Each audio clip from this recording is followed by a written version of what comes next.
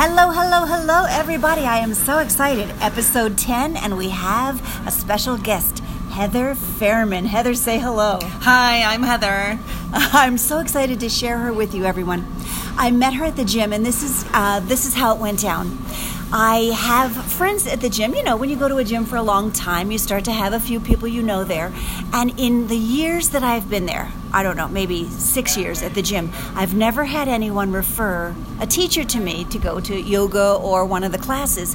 But in 1 week, I had 2 people tell me, you got to go to Heather's class on Monday if you like yoga. And so I thought, I have to check this girl out. And I went, and I did, and she's here to talk to you. We're always talking about communication and how you can connect with other people, how you connect with yourself. And it's not just connecting with your mind. You know, I teach people metacognition, how to think about what you're thinking about. But it's also about connecting with your body. So I'm super excited that you're here, Heather. And let's just start out telling people what got you interested in the whole mind-body-spirit connection in the first place. Obviously, if you teach yoga, especially the way you teach, you definitely care about that connection. So what got you interested? I actually was also inspired by a teacher at a gym. I walked into a yoga class and thought, well, I'm a member of the gym. I think I'll try this. And walked into this one teacher. It was hard, but it was great. I felt so good afterwards, and I loved it. And I just kept going to yoga. And finally, I actually asked her, we were going to be moving away. And I said, do you think I could teach? Do you think this is something? And she's like, of course, anybody can teach. And I was just fascinated by how with yoga you really get in touch with your body.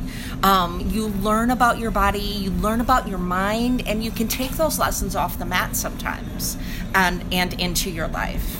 So it fascinates me. Then I went to, I have a 500-hour yoga education, which means the basic 200-hour plus an additional 300-hour.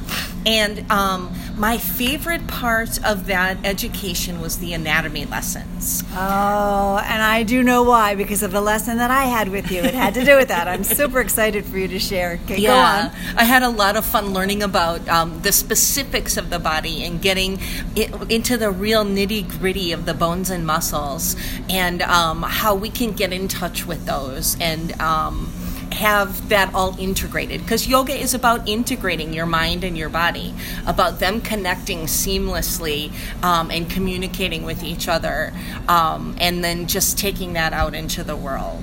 Yeah. So I'd like to mention something called proprioception, which is knowing where your body is in space. If you Google it, some of the sites call it the sixth sense. Oh. It's kind of, taste, touch, like that. And proprioception is knowing where your body is in space. Some people are born with great proprioception, right? And a lot of times those people become athletes. Yes. Because they know exactly. Yeah, they're very in touch with their body. They know where it is in space. They know what it's doing, and they know how to control it.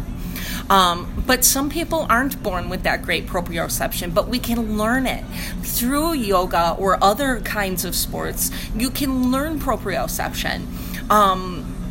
Sometimes in yoga, I have to actually physically say to someone, look at your foot. Because I've said, turn it out, make sure it's turned out. Sometimes they don't turn all the way out. And then they just refuse to believe that. And then I'll say, look at your foot. And they'll go, oh. Because they're just not really communicating. Their foot isn't communicating to their head where it is in space. I've often thought, like when I go to the gym, the mirrors and all, and the time spent actually focusing on your body is part of what helps, not just lifting the weights or doing the actual activity, but the fact that you're in touch with your body when you're there. You're paying attention to it. Absolutely, absolutely. And one of the things I like about yoga, because sometimes people will, in the gym, they'll blast their music to not be in touch with their body, right? They don't want to feel these feelings, that, these sensations. One thing I like about yoga and some of the other classes is that it does get you in touch with that. The music's a little bit lower. If there's music at all, some of my classes I don't play music at all, because it's all about breathing and listening to the body. So we don't need to listen to something else.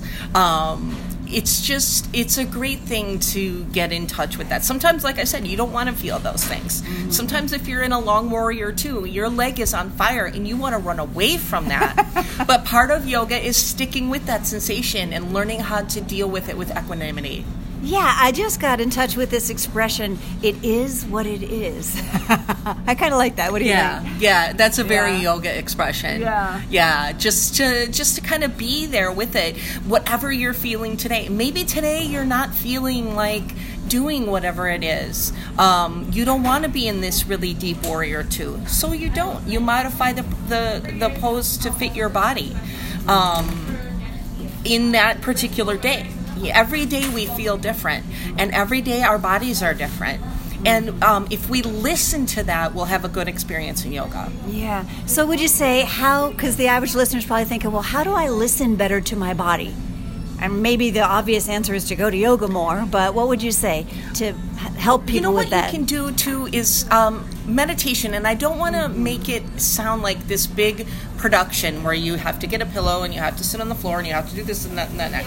Just sitting down and listening to your breath and starting to really tune into the breath and feeling it come in and out of your body. And then you'll start to feel how your body moves when you breathe. And then you can start to go even deeper. You can start to examine, where does my breath live? Does it live in my chest? Do I breathe in my tummy? And so now you're getting deeper into your body. Mm-hmm. So just sitting and listening to your breath is a really good start. Yeah, I think it's hard because when I've tried to meditate, I say I've tried because I have meditated, but not to the level that I want to. I want to get deeper into it because I realize the benefits. It's just so good for you. And because everyone, now it's becoming more mainstream. It used to be more like, oh, only kind of goofy people do that. Yeah. And now it's like, wow, everybody's doing it. So many people are stressed out in modern times. We've got anxiety. There's things going on, hustle bustle. So people really need it more now than ever. When I go out into nature, I always suddenly feel calm. And I think to myself, I need to get out here more often. And I think meditation and yoga bring you there without having to go out far away from civilization into nature. Absolutely, absolutely. And meditation doesn't have to be where you go into an altered state. I think a lot of people are like, well, I'm not doing this right because nothing's happening. Nothing has to happen.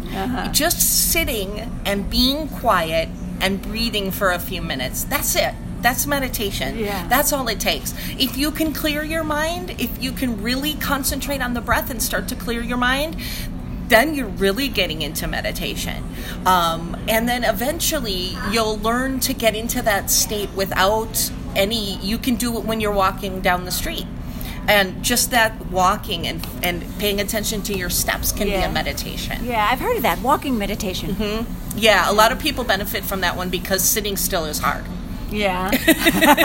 Sitting still when you're thinking, I got to do this, I got to do that. Exactly. What am I doing? And we make up excuses, right? We do. I can't sit still. I'm too busy, and the dogs are bothering me, and the phone is ringing, and I have to make dinner, and blah, blah, blah. What about I think yoga also helps. This is like an added benefit, right? There's so many benefits to things that we don't realize. We just look for the main benefit, and then when we get into it, we discover the subtleties. So what about the benefit that yoga has of quieting the mind and helping you to control your mind? See, when I speak, I often tell people, look at your hand. You have a hand, but you're not your hand. And similarly, so then when they realize I'm not my body, I have my body and I use it, but that's not me, that's just a part of me. So similarly, you have a mind, but you are not your mind, you are not your brain, you are the commander in the command center. But this is the command center, but you're the one. And so even when I was a classroom teacher, I would teach my second graders self-control. I'd say, fold your hands, sit up tall. If a fly lands on your nose, don't swat it off. If an ant crawls up your pants, don't wiggle. You are in control of your body. The kids in Tibet can sit for hours. And I would get them to learn to control their bodies. And from there, education was simple and easy and great because they recognized they didn't have to squirm. They could control it. So similarly with yoga, I've noticed it can help you control your mind because the mind wants to wander. Like with meditation, they say bring it back. But the same thing with yoga, you recognize I have a body, it's doing these things. I have a mind, and right now I'm telling it to be still. Sometimes in yoga we talk about the witness conscious. Yes. And that's that little totally irrational voice in the back of your head. Like when you're having some kind of crazy fit and you're crying and screaming or whatever, there's that voice in the back of your head that says, calm down, why are you doing this? That is your witness conscious. And we talk about that in yoga. That witness consciousness doesn't judge. And it doesn't, like you said, you are part of the body, but it is not you. You are part of your mind, but it is not you. It is your soul that is you. And that witness consciousness just kind of looks at everything and says, well, your thigh, it's hot. Isn't that interesting? Maybe it will become stronger. Maybe it won't. Maybe we're going to fall down. But it just rationally kind of sees everything and doesn't judge it. And if you can kind of get in touch with that and just be an observer of the world and not be necessarily so much in the world, it can help you to really calm down because you're observing everything, but it doesn't affect you. Yeah. It is not you. It is It is outside of you. And you just observe it and don't judge it and move on. Yeah. I think a lot of our strife is in our head. Mm-hmm. A lot of times we say it's what's between our ears that's stopping us from doing things. And I also teach people about when you're a child, you get all these programs. And then even society and our culture programs us to think a certain way. But when we get past that, when we start to realize, wait a minute, I don't have to believe that. A dear speaker friend of mine calls it your BS, your belief system. He says, what's your BS telling you, right?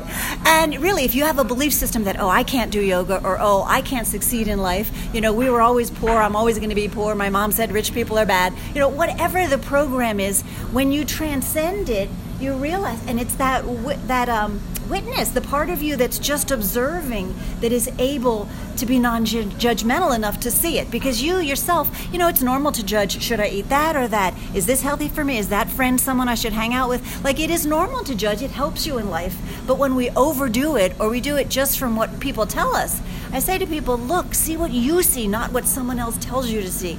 And that, I think, is a big part of this body, mind, spirit connection. And so tell us more about the observing non-judgmentally, because I've heard that in yoga classes. People have said, no judgment, right? Do not judge it. And that's a big point in life, just to not be judging everything. It stops you from experiencing the here and now and just enjoying. And if you stop judging, you can really start to connect with people, right? Because they become, instead of being an other, something that you've judged, they can be, you can be open-minded to them and be able to listen to what they have to say, taking away those judgments. But in yoga, we're often talking about not judging, because we are, every second we're judging. Are my arms out wide enough? Her pants are weird. This hurts, I don't want to do it. Yeah, this teacher, I don't know, are we almost done? What time is it? And so you're constantly making those little judgments, and they're usually harsh judgments about ourselves. Like, oh my God, my hair looks terrible today. Why did I go out of the house? Stuff like that. And it's taking us out of the moment. Yeah. We're not really in the moment if we're judging. We're outside of the moment, and our minds are going a million miles a minute. But if we can just sit there without judging and have the witness consciousness take over, and it's just going to say, here we are in Warrior 2, let's just breathe. And it slows everything down. Yeah. Wow, we have done great. Look, 13 and a half minutes. We got a minute and a half to just kind of wrap things up. I'm so glad I met you. I'm glad I met you. I'm so glad I listened to those two people that said, hey, you should try Heather's yoga class. Here's the thing, being present and saying, you know what, this could not, maybe it's not just the person, maybe it's the universe pointing me in that direction. So oftentimes when we're willing to listen to that still small voice that says, do it, go do something new, try something new, and listen to a new direction, I think it almost always works out. How about for you? Yeah, absolutely. Yeah. Definitely. You want to kind of listen to those little nudges that the universe gives you, because they can lead you into new and amazing and wonderful things that you might have never tried. Yeah. So I'm glad I met you, and I'm glad we did this. And is there anything else you want to tell our listeners? I don't think so. Try yoga. It's the most amazing, life-changing thing. Yeah. And you don't have to be good at it. It's not something you're good or bad at. You just come and you do, and you try, and you see what happens. Great. Thanks so much, Heather. I'm so glad you Thank joined you. us. And goodbye, listeners. We'll talk to you again tomorrow. Remember, tune in every day for a new episode. Bye-bye.